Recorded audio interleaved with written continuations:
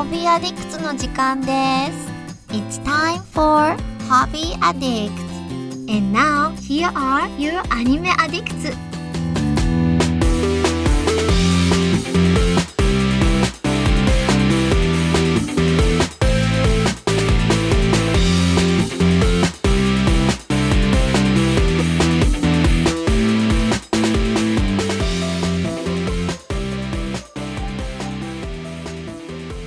Hey you guys, welcome to Hobby Addicts, episode 203.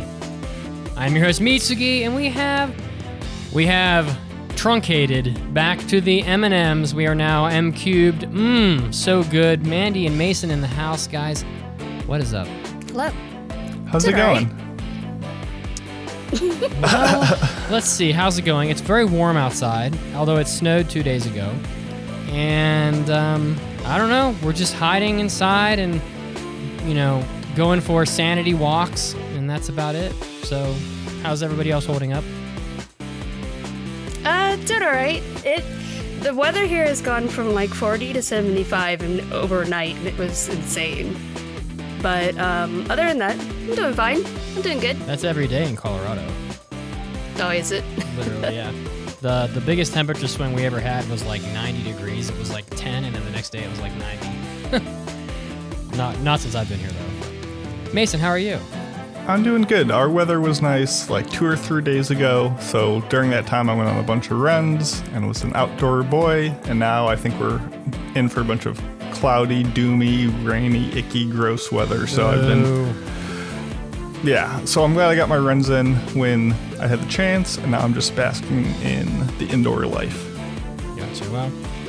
Well, since we all are indoors, we're all probably engaging in more of our hobbies than largely we otherwise would be, I imagine. So today I'm going to be talking about a Netflix documentary that I think most people are watching right now called Tiger King, and it's very crazy. And Mandy is going to give an update on Animal Crossing New Horizons, which continues to swallow the internet completely and utterly. I'll be honest, I haven't done anything else. Has Mandy become the Tiger King? Is that Animal Crossing? No Tiger Kings here, sadly. I caught a tiger beetle. Does that count? I'll allow it. Yeah. Oh, okay. Sure, why not? And Mason played some Dungeons and Dragons. So why don't we start with that? We both did. Oh, you both? This is a joint game? Mm-hmm. Oh, cool. Well, why don't you guys start with that then, since you both were doing it together? Sure. So last Monday, I think it was, Mandy, myself, and a couple other people played a game of online, I guess it happened to be online, Dungeons and Dragons. It was hosted by Frigimon from the Recovery of an Anime Junkie podcast. And we played with our dearly departed, rest in peace, Kazuo, who was there as well.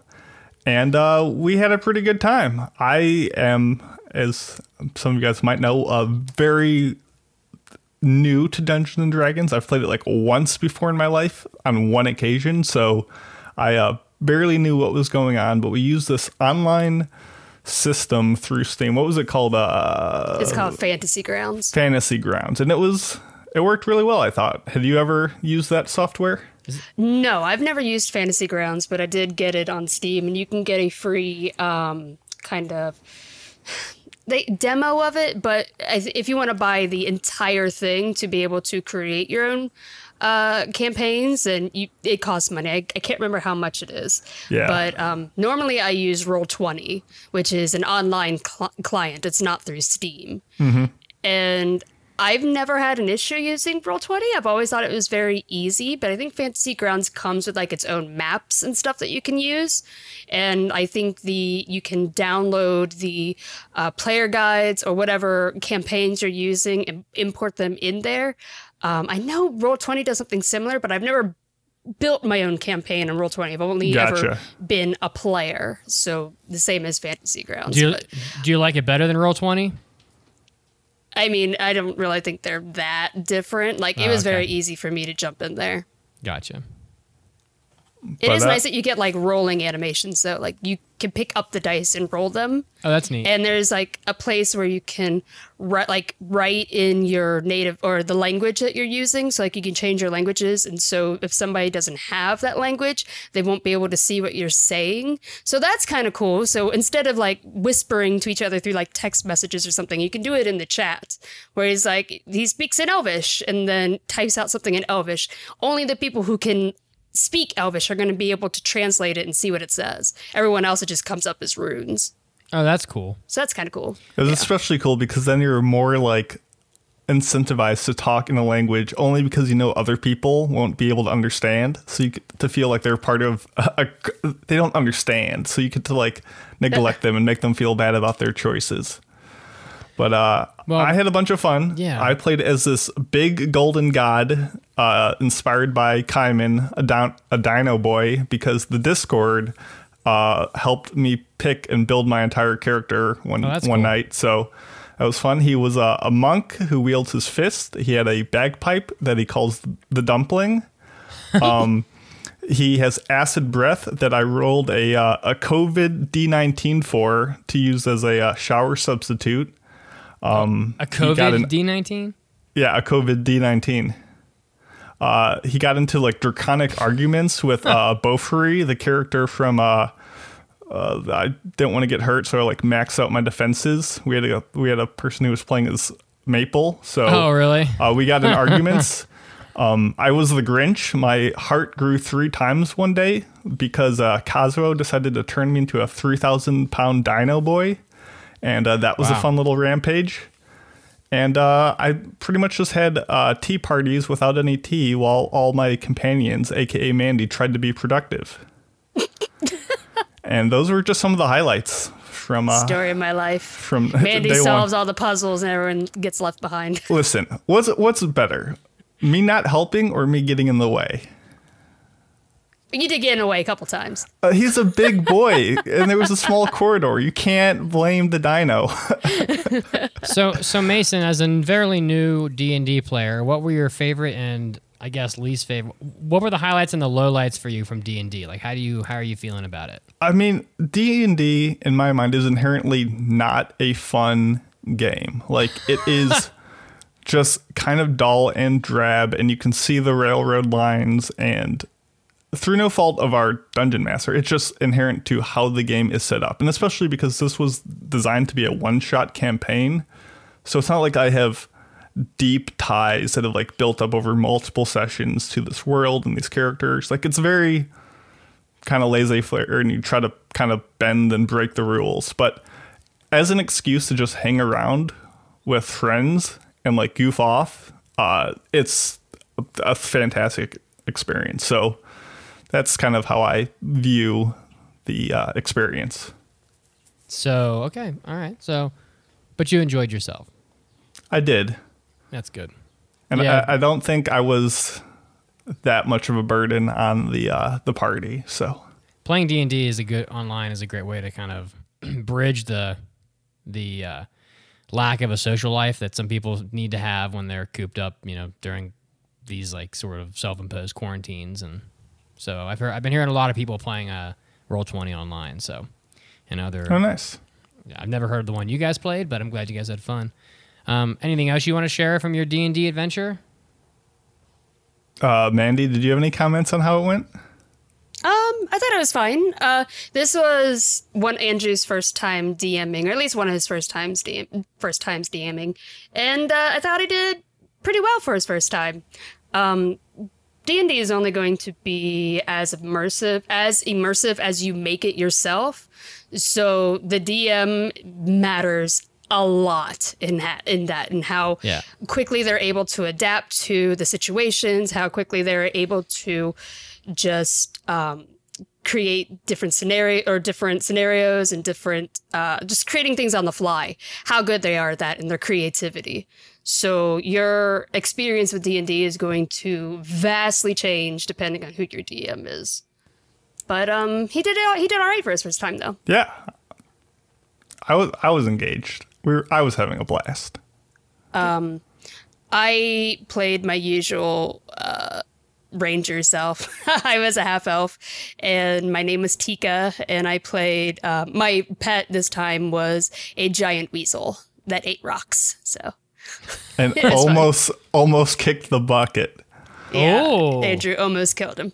He had 1 HP left. It was real close. It was a nail biter. And it was sad because he didn't even do anything. He was just standing around, and Andrew had an enemy throw something at him. I was like, oh my God. And it crit too. Yeah, that's and why it it was crit so on him. close. Yeah, because your weasel, you didn't use it at all during the fights. No. You just let him like eat rocks on the Yeah, side. he was always eating rocks. Because the hunter pet, or not hunter, ranger pets, they don't really be like, they're like for a long time after you take Beast Mastery, they don't become useful until you get a certain perk where you can both use attacks, because your Beastmaster pet is like, you have to, in order to use it to attack, you have to give up your own attack phase. And there's really no reason to do that when I know I can do a whole lot more damage than he can. So until you get that Right. perk where you can both attack at the same time, it's kind of pointless. But of course, it depends. Some people realize that there is a huge disadvantage for rangers, and sometimes there will be home rules where it's like, well, yeah, you can use your pet to attack because it barely does any damage. So what does it matter if you get to attack with both? So it depends on your DM as well. Like rules and how the DM interprets them can completely change. So even though I've played D&D massive amount of times, I still asked Andrew like questions on like, what is this okay? And what is this okay? How do you interpret this? Because it's completely up to them. I just go with whatever the DM says, basically. So since this was Andrew's first time as a DM, did you find that he was particularly generous as a DM in terms of like negotiating or giving items or the challenge of it, or was he pretty like easy? Was he or was he like a stickler, or was he like sort of a tough DM? Because I find that Nah, he was very generous. Oh, okay. Like, yeah, he just wants everyone to just have fun. So he wasn't like a stickler for the rules in the book. Like, he changed some things around to make it more fun. And he gave us all special magical items to begin with, because we all started at level 3, so that we weren't struggling through level 1 where you literally have nothing available to you. So Right. he wanted us to be able to just jump right in and get to the good stuff. So yeah, and it was very clear this is like a tiny little one-shot, because there were hints here and there where I could see that he had more of a story planned, but in order for us to just get somewhere and not let us, because a lot of DMs, when you're planning on playing it for, months or whatever, they allow you to just spend a lot of time role playing. Let's go to a tavern and just talk to the people in the tavern. Let's role play with each other as our characters, build a story around all of them and their relationships, who they like, who they dislike, and stuff like that. But Andrew was definitely trying to usher us onto the journey. He was like, point A, point B, point C. That's not really how most people play D&D, but I get that he was like wanting us to get to a certain point in the story Gotcha. that he set up. But yeah, it was all right. Gotcha. Cool. All right. Well, I'm glad you guys had fun. Moving on from that, I've been watching a Netflix TV documentary called Tiger King, and the reason why I started watching it was because it's like, Netflix has like their rankings, so it's the number one thing in the U.S. right now, and so I think a lot of people are watching it. Is it the sequel to Beastars? No, Is I this, see is where this you're going, animated though. or live action? no, this is live action. Oh, okay. So it's basically like, how the hell do I even describe this? So there's these 3 people, and there might be some like slight political incorrectness to this conversation, because like some of this is not a super politically correct documentary, but I don't think it's too bad. But there are these people that they own like just like this crazy number of like dangerous wild animals, and I don't know how they, like, the one guy's name is Joe Exotic. And I can't tell if his last name's Say no more. Listen, the people, every single person in this documentary is batshit crazy. So I'll just say that just for starters, and that's kind of what makes it interesting, because they're just nuts. But I can't tell if this guy is just filthy rich or if he is flat broke. It's really odd, because he has this zoo in like Oklahoma. It's kind of like a zoo, but it looks more like just like a collection of animal cages in the woods, sort of. And I mean, so you would like, I wouldn't say like, oh, when you go to the Cincinnati Zoo or the Boston Zoo or the Denver Zoo, like it's real nice and there are gift shops and there's like, aquariums and all this crap. Like this is basically just like this guy's got like 700 tigers, literally, and monkeys and wolves and all this shit. And they're just like, he's rich. And they're just like in these compounds, like these enclosures in the woods, and it's almost like people just kind of walk around in the woods and like look at these animals and pet them. Well, so you think he's rich, but like then he does things like he feeds the animals with meat that come off of like a truck from Walmart, where Walmart throws out the expired meat. Like they take it off the shelves and they'll dispose of it in these big trucks.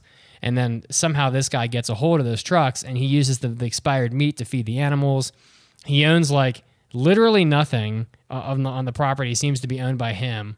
And he has this super vendetta against this woman named Carol Baskins, who you might have seen her on Twitter because it's like blowing up now, this TV show. And she owns this big cat rescue in Tampa, which I almost went to once. And because it's like right next to where I lived. And I'm glad I didn't, because so this lady, she has this like big cat rescue, she calls it, but it's also kind of like this little shithole in the woods with like a whopping, I think the guy said he like, the Joe Exotic guy hates her. And so he went and visited her like place, and there's like 12, only like 12 cats there. And he's like this, he hates this lady so much. He's like, this 14 expletives woman only has 12 cats, and then it's like he wanted to get a better look at it, so they rented a helicopter and we're flying the helicopter real low over her like establishments and freaking out all the animals. And then like that's the nightmare. You hear his friends talking about his conversation in the helicopter about how he wanted to like pull pins and drop grenades out of the helicopter and just blow shit up. But people have a good reason for not liking this lady, because first of all, she's just awful. I mean, she is just, you just want to like shake her every time she talks, because she's so greedy and just a terrible person. And a lot of this documentary is about how people are like 95% sure she murdered her husband and fed him to the animals in her enclosures, because she had this husband named Don Lewis who was really rich, and he liked cats, like big cats and stuff too. And one day, like there's this whole episode of the documentary, it's like 7 episodes by the way, where like he just disappears, and there's this huge investigation where there's all this circumstantial evidence that basically points directly at the woman, Carol.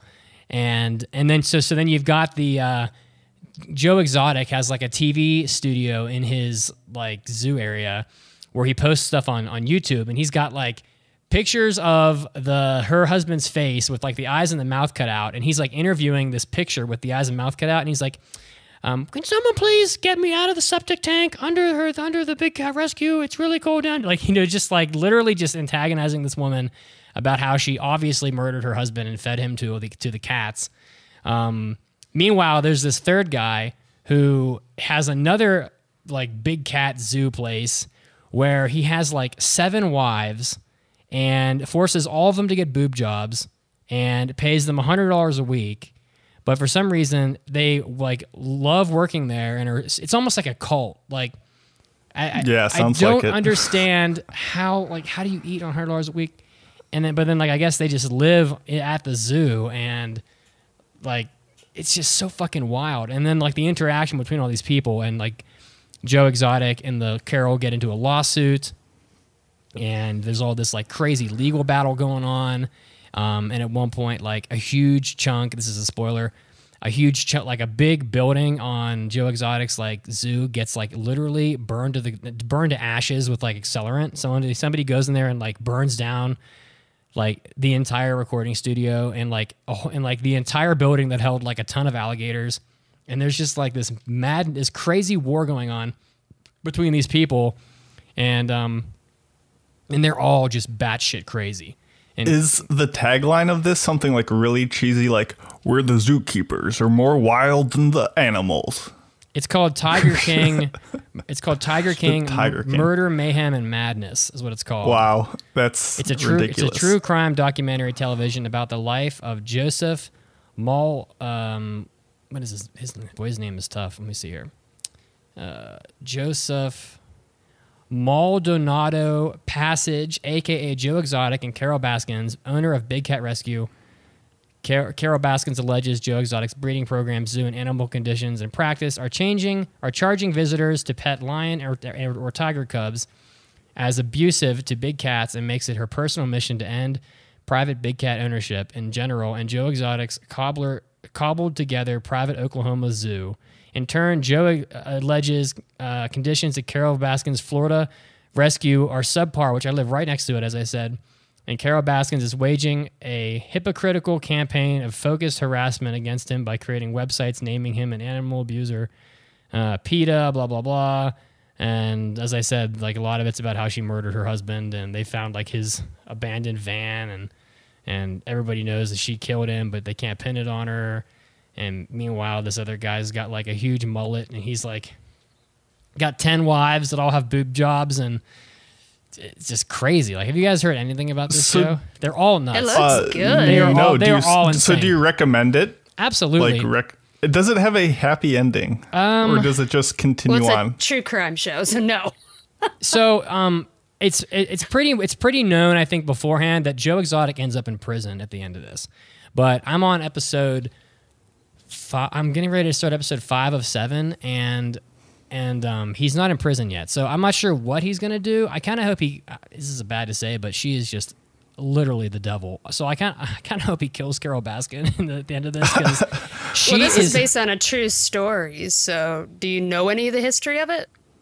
No, I don't personally know how it ends, if that's what you're wondering. I guess I'll look it up then for the spoilers. I guess this seems interesting to me because in Indiana, near my college, there's where I went to college, I should say. There's a place called the Exotic Feline Rescue Center, which is one of the dopest places in Indiana. Like, it's a place that just has like these huge cats and all this stuff. They have the coolest looking strawberry tiger I've ever seen in my life. It's badass. Highly recommend checking out this place. Yeah.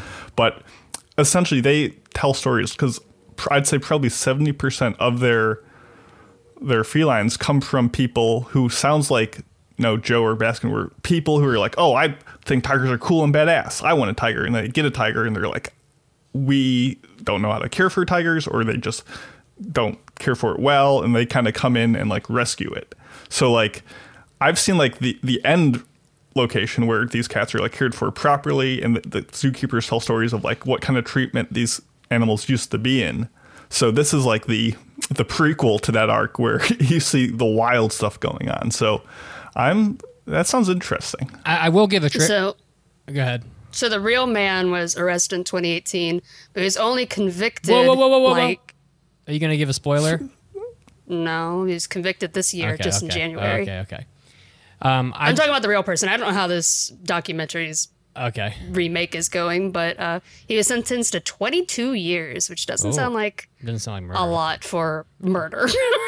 But it's interesting. I really like that Netflix is making these series. They did the Don't Fuck with Cats that I talked about recently. Oh, yeah. Yeah, this sounds really good. I'm going to watch this with my mom, probably. She loves true crime, too. I will give a trigger warning because there is, like, some triggering stuff in here. So, like, Joe, like, it's like Joe Exotic is, he has, like, lovers that he keeps at his place that he basically gets them to stay there even though they don't match his, like, sexual orientation, because he's got them, like, hooked on drugs. And so they're like there because he can supply them with these drugs. And then there's some like tragic events that happen. So like there's definitely some triggering shit in here. So if people are like easily thrown askew by stuff like that, be aware that it's in there. But then again, for every like triggering sort of socially odd thing that Joe Exotic does, he also does something like he ran for president of the United States, realized he couldn't win, and ran for governor of Oklahoma and was giving out like condoms with his face printed on them and shit. Like this fucking guy is I remember someone talking about that. And he gets third place. Ages ago. He got 20% of the vote. too, which is like completely nuts. So, but there's definitely some like triggering shit in this documentary. It's easily rated R. So to be fair, Joe Exotic is a name you can trust. God, it's so funny you mentioned that, because yeah. now after you said that, I remember the news article about that and everyone was mocking it. It's so funny. Yeah, he got like 20%, and then like the next guy got like 30, and then the other guy got like, the guy who won got like 40% or something. But yeah, so it's pretty good. You know, I don't know how it ends. I don't know how it's gonna end. I know Carol Baskins is probably gonna be fine, because as far as I know, Big Cat Rescue still operates, but she is awful. My girlfriend and I want her to go down so bad, but I don't think she will. But because she has just like, she's insanely wealthy, and so like she can just put up these legal battles that no one else can touch, and she's like bankrupting people and threatening to like destroy their livelihoods with legal battles, and she's just a tough customer. I assume her immense wealth comes from her ice cream empire with Mr. Robbins. Oh, absolutely. Oh yeah. Yeah. So, but yeah, check it out. It just came out. It literally came out 9 days ago. So it's the number one thing on Netflix right now. 7 episodes. They're about 45 minutes each. Totally worth it. There's not. It's not packed with true crime. There's a lot more of just like Joe Exotic being just totally fucking crazy. But and then the harem guy sprinkled in there a little bit too, which you don't see quite as much of him. But that's about it, guys. That's pretty much all I've been doing this week. We playing some games on and off, but nothing I haven't already talked about. So, although Resident Evil 3's remake does come out next week, and then like the week after that, 2 weeks is Final Fantasy VII. Fantasy VII will come out. So we will have new things to discuss. But Animal Crossing, we got 10 minutes here for an Animal Crossing update. Honestly, I don't really have much to say about Animal Crossing, because that's all I've done this week. So, I mean, I have not been doing the time traveling thing that a lot of people do, where you change your Switch's date and time to go ahead in the future and see what new stuff pops up on your island. I've been playing it just the way it's been meant to be played. And I'm not that I'm shaming anybody for time traveling. Play the game however you want. It's a single player game. But for me personally, I just want to play it. This is my first time playing Animal Crossing, so I've just wanted to play it or experience it the way it's meant to be. So I've just been coming back every day just to see what's new on my island. And we just rebuilt Tom Nook's I don't want to say city hall, whatever it is. It's like his management building. And my museum is built, which is really cool inside. Everything that you collect, all of like the fish and bugs and fossils, they get displayed in this museum, and it's huge. Like the outside building's tiny, but on the inside you go through like different levels, and there's just all kinds of stuff. Everything's on display. It's really cool looking. We rebuilt the store, so there's more stuff in there now, like more items that I can buy, and I've been going to random islands and getting stuff from there. Like I now have bamboo, and I'm building a bamboo grove, and I'm building I got some peach trees from different places, and I've just been trying to just rework my island. I paid off my house loan, the first one. I've almost have the second one paid off, so I can expand again. I don't know. It's still fun. I'm still playing around with it. Speaking of true crime, my mom and I started a new series yesterday on the Oxygen channel that was crazy, and there are 2 episodes out, and the third one comes on tonight, so I'm hoping we finish the podcast in time, because I need to see what the hell is happening in this. But it's based on the West Memphis 3 trial from back in 94, and it was never solved, and so now it's a cold case, and now and they have this man who runs a true crime podcast, and of course he has collected so much information being on this podcast, so now he has his own series where he's going through the case and finding new stuff, and I'm just so fascinated by everything they keep bringing up, and they're questioning a lot of the witnesses and family members and what was going on in this town. It was weird because they had originally convicted 3 teenagers to this back in 94. And the only reason they were convicted was because there were rumors that they were part of some satanic ritual or whatever, and there was absolutely no evidence whatsoever pinning them to this crime, but they were convicted anyways just because they wanted to sweep it under the rug. And then they were pardoned, and it even got to a point where the family members who wanted justice for their little kids that were murdered, three little boys were murdered, and they even got to a point where they were like, you know what, these guys aren't the ones who killed my son. I don't know why they have been arrested and put on death row, but they did finally get out of prison. So now no one has any idea whatsoever who actually committed the murders. And so the things that they're collecting now, that they're actually collecting evidence, and now we actually have the ability to process DNA. And it's so fascinating to see all the stuff that's coming up after 20 years or over 20 years. It's so crazy. So I'm excited to continue that series, and I can't wait to see how it ends. Well, what time does that come on tonight? We'll have to make sure we wrap it up. 8 o'clock, I believe, because I think Paul Holes' show is on from 7 to 8. Ooh, okay. Well, we'll see if we can do it. We'll see. We'll see. Speed round. I will say. If not, I'm hoping the Oxygen app has the ability to just watch on demand. I don't know. We'll see. I will say, side note, that I think I discovered how to break Animal Crossing just from watching my girlfriend play it, and and unless I'm mistaken, the way you break that game is by trading the turnips. I don't know if you've done any turnip trading. I don't have any turnips. I don't even know how you get turnips. But apparently somebody comes every Sunday and sells you turnips for a price. And then I need to play Animal Crossing. And then throughout the week, the turnip market has a daily price, and you can sell your turnips at any point during the week to make a profit. But the first time she bought turnips was a small quantity, 10 of them or something, for I think they were 900 total bells or whatever. And today she did it, and she was like, how much should I buy? And I'm sitting here, and I said to her, I was like, you have 12,000 bells. I would buy all 12. I would spend 12,000 on them because this game, it seems unrealistically easy to make a profit trading, because it's at some point during the week, I think last time they shot up to almost $200 a bell, or 200 bells a turnip. So you could basically take your 12,000 bells, wait till Thursday, sell them all, double your money, wait till Sunday, buy 24,000 worth, wait for a period throughout the week, sell them for double, get 48,000, buy 48,000 worth of turnips, double that. So you're doubling every week. So I think unless there's a cap on purchasing, I think you could probably make $1 million bells a week doing that. But maybe I'm wrong, because it seems interesting. It seems too easy, but I would look out for that, because I mean, it's Animal Crossing. I wouldn't be surprised if it is too easy. Well, yeah, I mean, yeah, that's kind of what I was thinking. So it seemed like they were pretty generous with the. That's cool. Again, I have not found the turnip sellers, so maybe I will today when I'm able to play later on tonight. We'll see. Yeah, I'm not sure where he is, but I'm sure if you Google it, you can probably find him.